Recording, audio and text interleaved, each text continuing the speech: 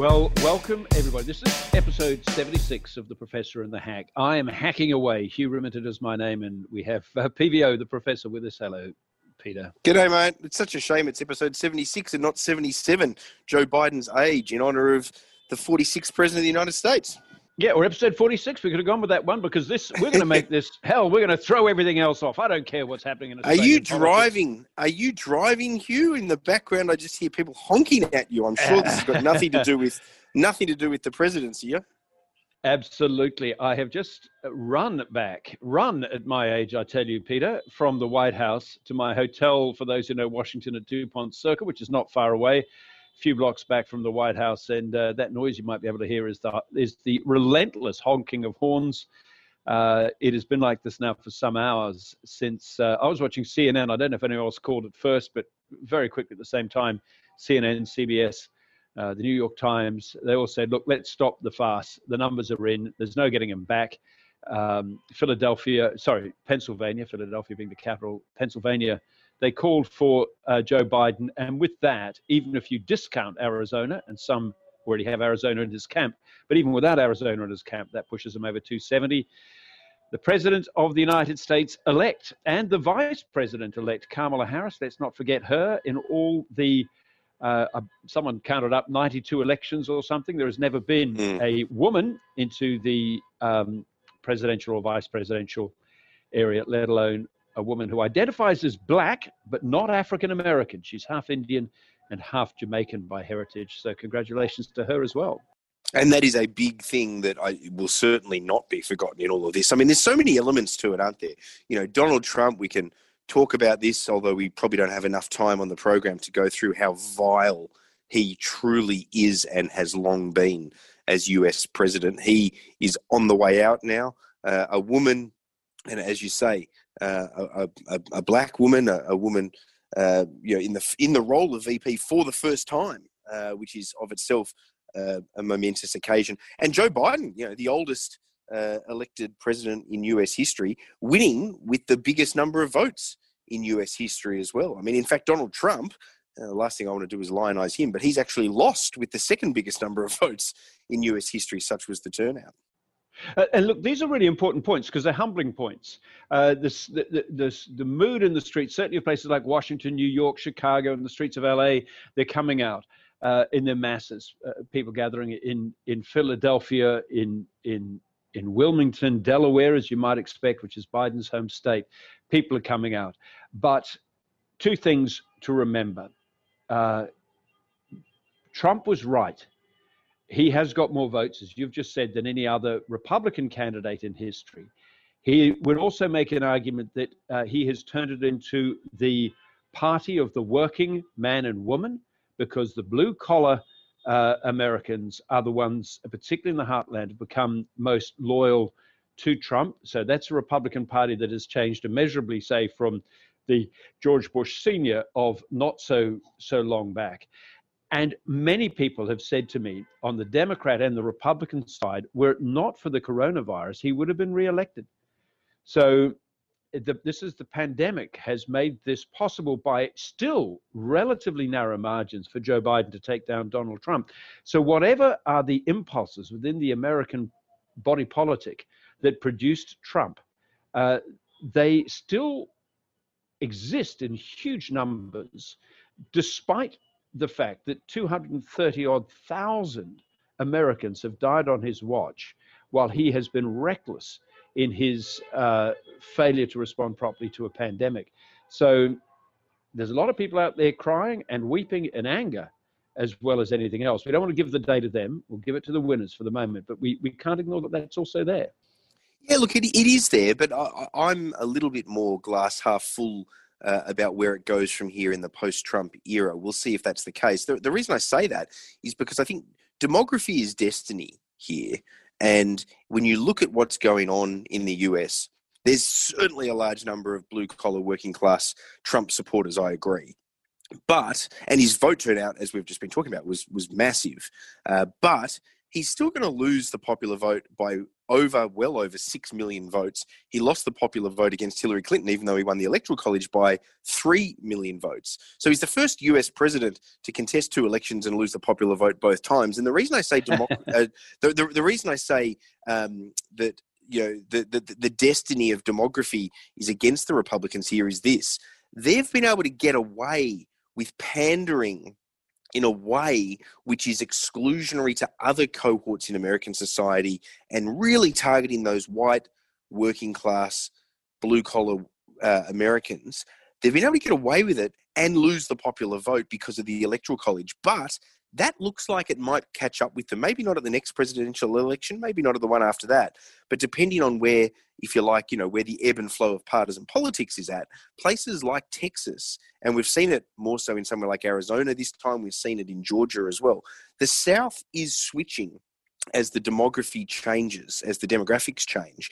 And when somewhere like Texas, for example, eventually flips, and when Texas, and it will flip, when it becomes a Democrat stronghold once again, that's the moment in time where Republicans can't keep trying to win the Electoral College vote but lose the popular vote. They actually will need to look at the situation and say, hang on, we've got to do something about this. And what will that have to be? Well, and maybe arguably Trump started a little bit with some of his rhetoric this time because he did quite well in some Latino communities, particularly in Florida. But they will need to become more broad in their appeal rather than stoke the division that they stoke with white, blue-collar workers. So I think that is important as well. The right is correct that you can't ignore the Trumpites just because you find Donald Trump himself a loathsome figure. But I also do think that Republicans want to take a cold, hard look at themselves because the Trump approach doesn't guarantee them success. In fact, I would argue that it actually turns them more into a special interest exceptionalism party in the years to come if they don't broaden. It is astonishing. 2 things came to me when I was down in Texas because of the degree to which they were sincerely put to me and are so diametrically opposed. One was a woman who was formerly a Republican. She was retired from a career in law enforcement. She was, politicized, I suppose, to come out for the Democrats and in fact become the county chair of the Democratic Party in the town of Midland, Texas, by something that Laura Bush had written. And so think about this. Laura Bush, the former First Lady, the wife of George W. Bush, had written an op-ed in the newspaper excoriating Trump for the policy of separating children from their parents at their border. Bear in mind, more than 500 children, thus separated, have never been reunited with their parents. They don't know where they are. And Laura Bush wrote an op-ed saying that this wasn't what Republicans stood for. It wasn't Christian. It wasn't what America stood for. And it moved sufficiently this Republican law enforcement officer to go across and fight Trump. And she said, Donald Trump does not represent American values. And that notion of what American values are, that they are something special and elevated, resonated with her. Go to a Trump rally and you were seeing people say, I am American. We are Americans. Therefore, we vote for Trump. Their very sense of American identity, it was bound up in Trump. And that is difficult to deal with because you then think, well, if you think only Americans vote for Trump, or that, essentially, if you are American, you have no option but to vote for Trump, how does that person perceive the other half of the country, the more than half of the country, who didn't want Trump? It's this kind of gazing out across in a state of bewilderment across a no man's land towards your fellow citizens is really what I see in the States. And what I think about Trump is that the cracks have been opening. It's a vast country. You're going to have cracks. But Trump put the crowbar into the cracks where he could find them and exploit them. And he widened those cracks everywhere he could with dishonest tactics, as well as just through sheer sort of instinctive populism. And he's opened them right up. Now, can Biden find a way to bind up those cracks? Over to you, Peter. You know so much more about this than me. Oh, look, I mean, I think Biden's task is going to be hard because 4 years of Trump really has accentuated cracks that were already there. American society had been dividing for a very long time. And there was a sense that the establishment Republican Party, I think, was becoming more and more out of touch with those blue-collar working-class Americans, but they weren't going to turn to the Democrats because the Republican establishment was the lesser of evils, and it also had to naturally have elements within the Republican Party that pandered to it. But the Republican establishment kept winning the nomination ahead of it. But we reached a point when observing US politics where Donald Trump was then able to push through, and the weight of his personality can't be underestimated here. I don't think the one area of hope on this I have is that I don't think someone other than Donald Trump can necessarily appeal to those voters in the same way that Trump has. There's a risk, of course, in 4 years that Trump has another crack, but I do think that others will struggle to do it the way he does it. I mean, I saw Donald Trump Jr. in Georgia talking and addressing a rally, really trying to use some of the mannerisms and the rhetoric and the style of his father, but with the loss of charisma. And I don't find Donald Trump charismatic. I find him vile, but I can identify the charisma that others see in him, particularly blue-collar white Americans. So there's a lot of those elements in it, but I do think that when you look at the changing demographics around places like Texas, it's really important. But Biden's going to find it hard. And make no mistake, 4 years from now, I mean, for a start, Biden will be 82 when he's 81, turning 82 at the time of the next election. He's unlikely to contest that election, may not even still be around. Where is the economy and the country in the wake of coronavirus? People will forget that it was something that Joe Biden inherited with all the problems that now exist. They will blame him if he hasn't fixed it by then, and he may well not be able to fix it by then, barring runoff elections in Georgia for the Senate. He won't control the Senate, so that will be difficult enough for him. So the divisions will be there. There will be populism that will continue. America has problems, no doubt. And by the way, Donald Trump will continue to hurl barbs from the sidelines, even if it's just through social media, and that will stoke his supporters. He may even start his own television network for all we know as well. So there's so many elements of problems that Biden will face. But I tell you what, let me just say this, whatever way it slices or dices or how difficult it might be, the next 4 years is easier than another 4 years of Trump would have been. And I'm just simply, and this is why I'm so disgusted at conservatives, how anyone could back Donald Trump, no matter how much you might dislike Democrats or no matter how much you might want to play your tribal politics on the right.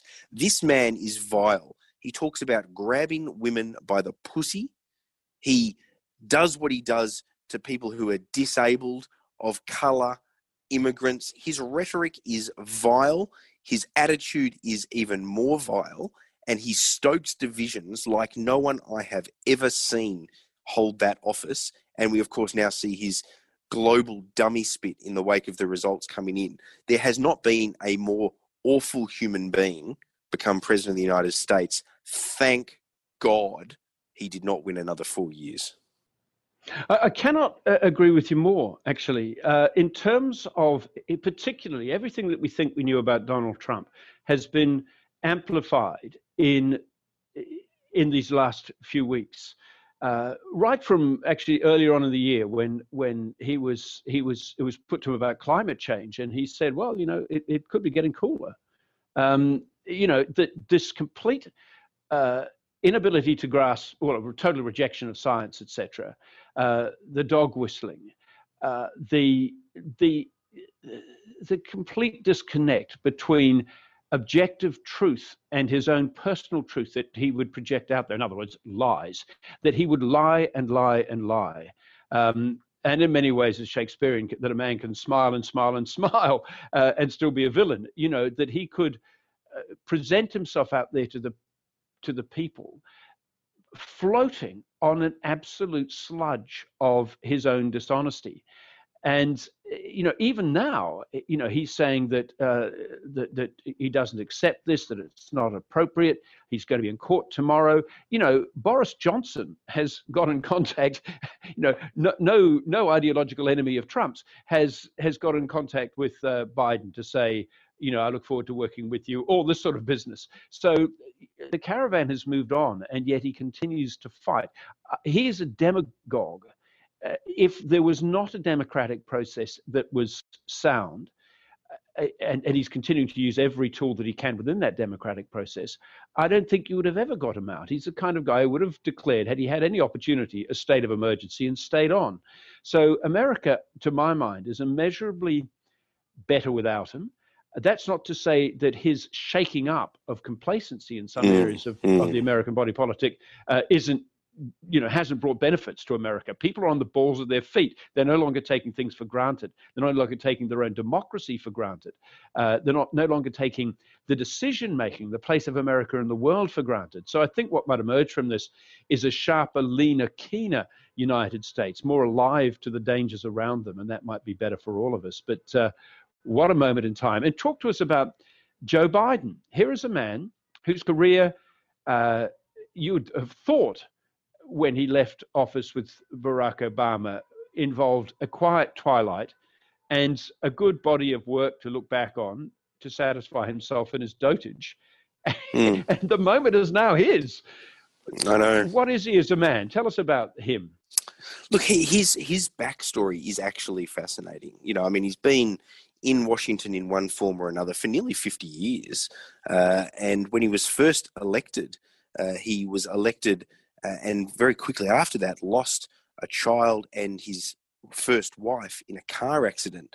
A second child badly injured but survived. He then lost that child as an adult to cancer, I believe it was, Beau Biden.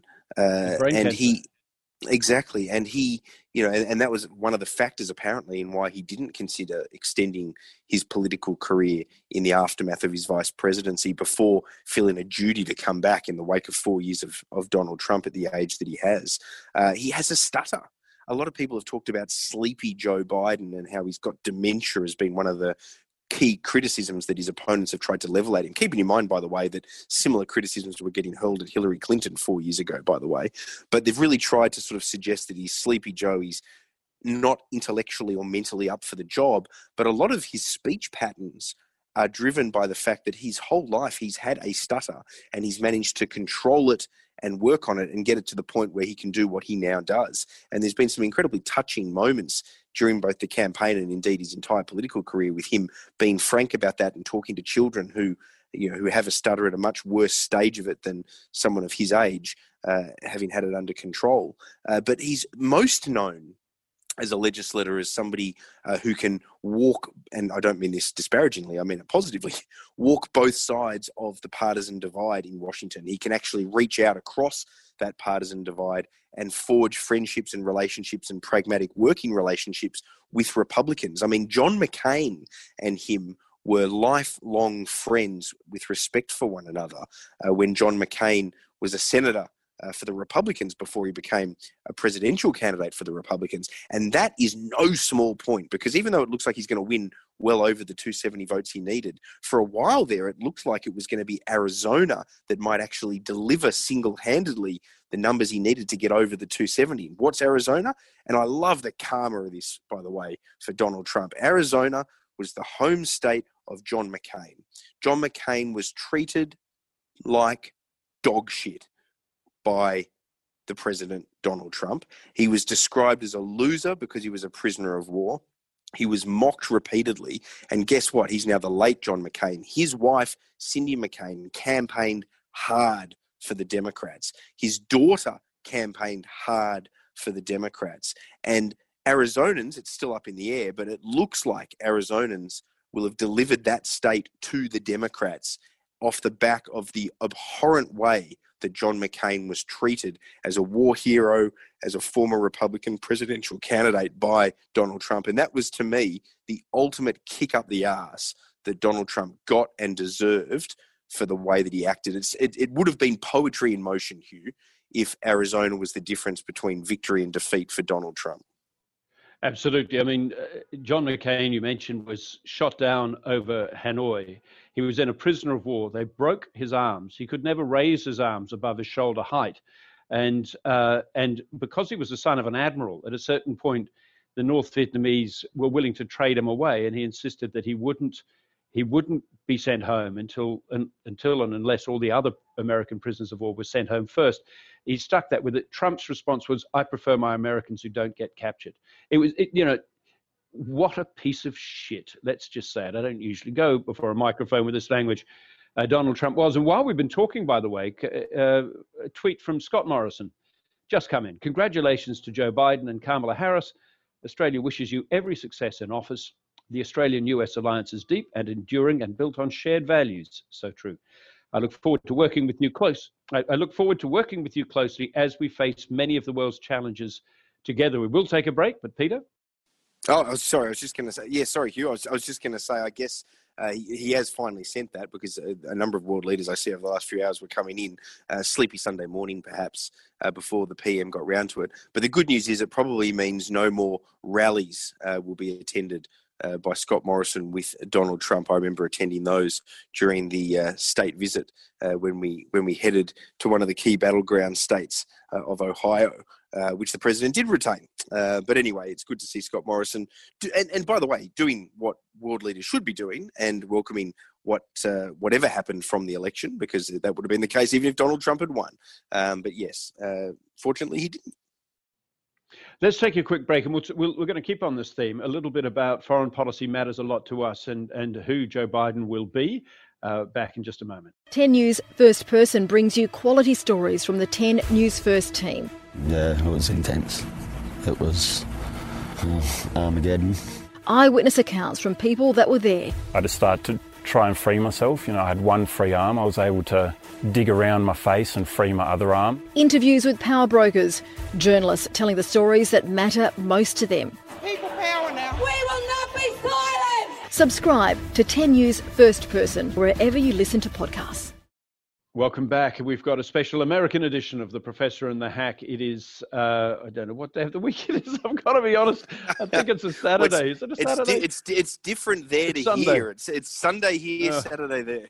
No, I don't know. Look, anyway, we've got a new president. His name is Joe Biden. Let's talk about one of the things. Trump was almost willfully ignorant about foreign policy, except to the degree that he had hotels in various places, and he broke the rules on all kind of established norms on dealing with dictators and all that kind of stuff, and maybe not at every level. With Kim Jong-un is one example to the worse. I mean, no one's been able to rein those buggers in. But you look at Biden, he's a different kettle of fish. He was for many years the chairman of the Senate Foreign Relations Committee, probably more than anybody in terms of just sheer decades spent in it. He has dealt with the issues of American alliances, of challenges to the United States, of challenges to the, if you like, the Western order. So how does that change? How is it likely to change the arithmetic between the United States, Australia obviously involved in this, and China? Well, what do you think, Hugh? I'm interested in getting your thoughts before I jump into this. Well, I think for one thing, it'll be far more orthodox. I think what is brewing in China, this is my gut feeling, is that the Chinese are looking for an opportunity to retake Taiwan. Their language about it has stepped up to bellicose war language that's being pumped out through the Chinese state media. People in Taiwan are frightened. We've talked about this between the two of us. I suspect the Chinese, enormously sophisticated people as they are, and they certainly are, will step back now a little bit. They'll probe weaknesses, look for weaknesses with Biden and seek to exploit them. But I think that one of the things that will come out of this is that the United States will signal, even by this decision, that grown-ups are back in charge of American foreign policy. The free ride and the kind of the buddy up, cozy, kissy with Vladimir Putin, that ain't happening anymore. Xi Jinping will have, strategic adversaries who understand him well and don't treat him as a cartoon. And I think what we're going to see, it doesn't make the world necessarily safer or anything else like that, but it will bring an orthodoxy and a seriousness back to foreign policy. And I think, by and large, in balance, that's good for that's good for Australia as well as for the United States. Yeah, I agree with that. I mean, I think I was talking to somebody the other day about this who was wondering what the impact on the world stage would be in terms of the differences between a Biden 4 years to come versus Trump and another 4 years. And even though, standing back from it all, there are plenty of international scholars who do think that some of the decisions that Trump has made have been quite good ones on the international stage when it comes to foreign policy for both America and Australian positioning, particularly in the difficult times of what's happening with China, but also on other issues. Nonetheless, they almost collectively also say most other world leaders and nations feel like things will be easier and better in a post-Trump era. And the reason for that is not necessarily that individual decisions are going to be better made by a Biden administration than a Trump-led administration. It's just the certainty and the stability and the ease of dealing with a more orthodox America where you know where you stand. The thing about Donald Trump is he might make decisions in a foreign policy sense which benefit Australia or other nations who are Western allies from time to time, but you sit on the edge of your seat waiting to know one way or the other which way he is in fact going to go, and you don't get comfort from a good decision necessarily, because then it's a whole new game the next time he makes a decision. There's that inconsistency about his leadership style. So that has been the overwhelming attitude, as I understand it, inside governments around the world who would consider themselves allies of the United States, Australia therefore included. Moving to a Biden presidency is good for stability and orthodoxy and certainty. It also says that alliances matter. We're likely to get back to that situation with the United States, powerful as it is still only 330 million people. It's unless it is just simply to be another wealthy country in the world which does various things, in other words, be diminished in terms of its influence, then it does it through alliances. And this has been, the long, serious thinking about the United States and its place in the world, really through the 20th century and then into this century. And for all the missteps and all the rest of it, until Trump came along, that was, broadly speaking, the bipartisan position. So what we're likely to see now, and I think it'll be a good thing for us in Australia, is a greater, more serious engagement with alliances that will, that we will understand who our friends are in the world and recognize, in a world which is increasingly subject to demagoguery, the importance for us of democratic countries to recognize each other, not to take pot shots at each other, not to tear up communiques moments after they've been signed, not to go around the place whinging about your allies far more than you whinge about your adversaries, but rather get back to that other stuff. And I think that's a strong point. The other thing is that Biden has spoken. It hasn't been the sort of grabs, I don't think, that have run very widely back in Australia, but he has continued to speak at all opportunities. It's easy for him to drop it about climate change. And he has raised an expectation here that the United States is going to be far more forward on pursuing science and taking seriously the threat to the planet from climate change and doing something about it. That's got to be to the good for a place like Australia that's vulnerable to a warming planet. And he will also presumably, lead somewhat more on responses to the pandemic. He needs to do that internally within the United States, but also, it signals that this quite lunatic approach from Trump is going to be supplanted. You see Steve Bannon, his former chief strategist, tweeting out that he thought Anthony Fauci, the infectious diseases head, should have his head on a spike, the beheading of the medical guy. And then, so that is the kind of the broad Trump world and orbit, and that's going to change. I've rambled on there, but on climate change alone, I think that makes, that has some significance.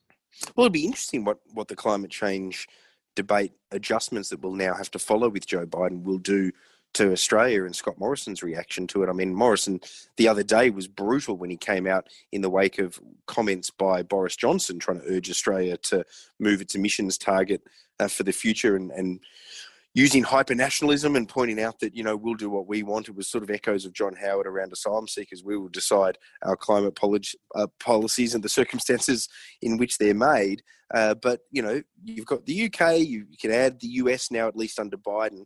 Where does that leave Australia's response? Maybe we continue to push back because there's a domestic political imperative here for the Morrison government. We will see.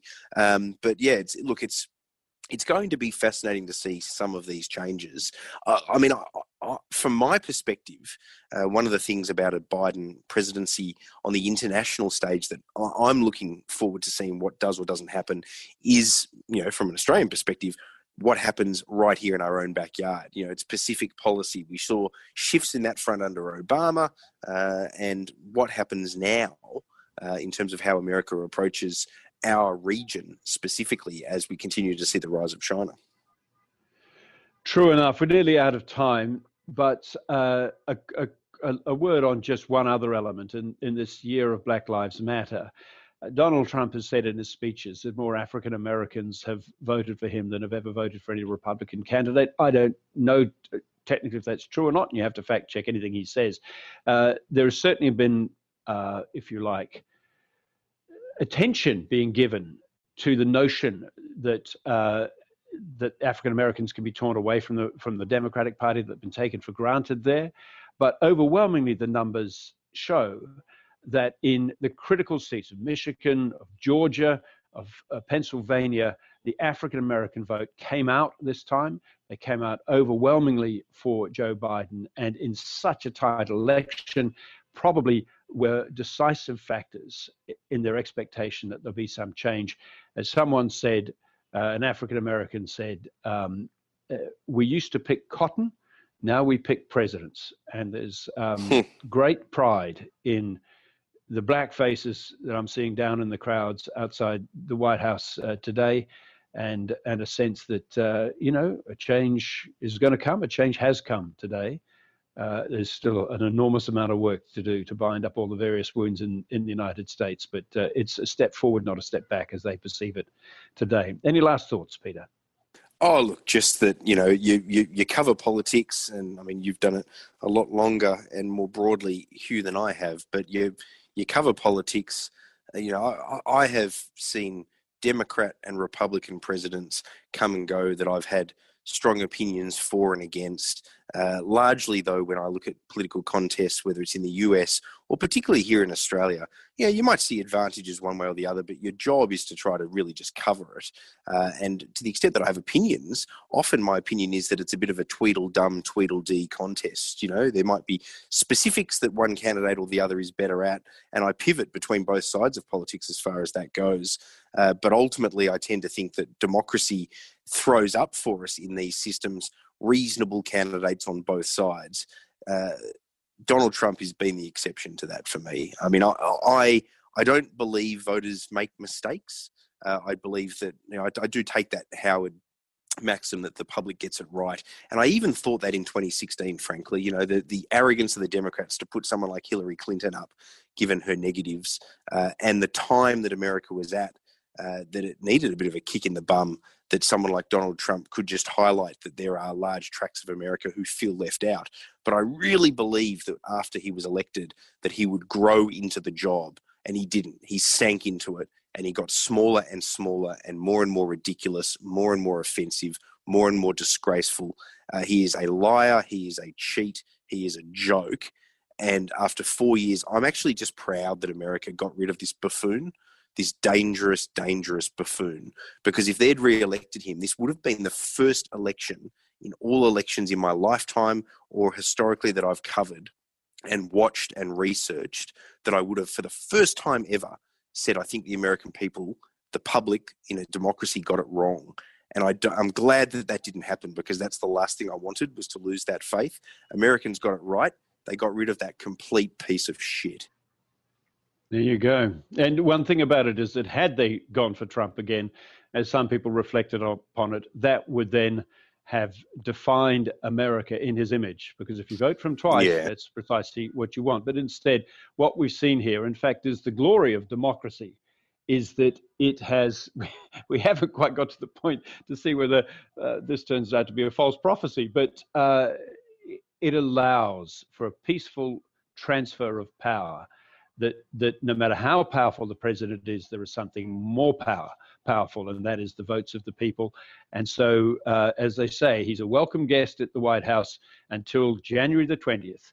At that point, he's just another trespasser on federal policy, on the federal property, and the Secret Service is fully within its powers to march him out the door. That won't happen, but a transfer of power is taking place in the United States. It's a thing of glory in its own way, and we can all be grateful for it. And Hugh, I know we're almost out of time, but let me just say this: the speech, the note that was left by the last one-term president to lose, George Bush Sr., in the Oval Office for Bill Clinton for his inauguration, was incredibly gracious, well-worded, telling him, "You are now my president, all Americans president, and I'll be rooting for you." Would Donald Trump write that? Not a chance in hell. He's more likely to leave the toilet unflushed. He could be bobbing around in it. And on that unsavory thought and image, Peter Van Onselen, we'll talk to you very soon. Stay safe over there. Indeed. As America wakes to a new president, we'll see you soon. Take care. Bye now.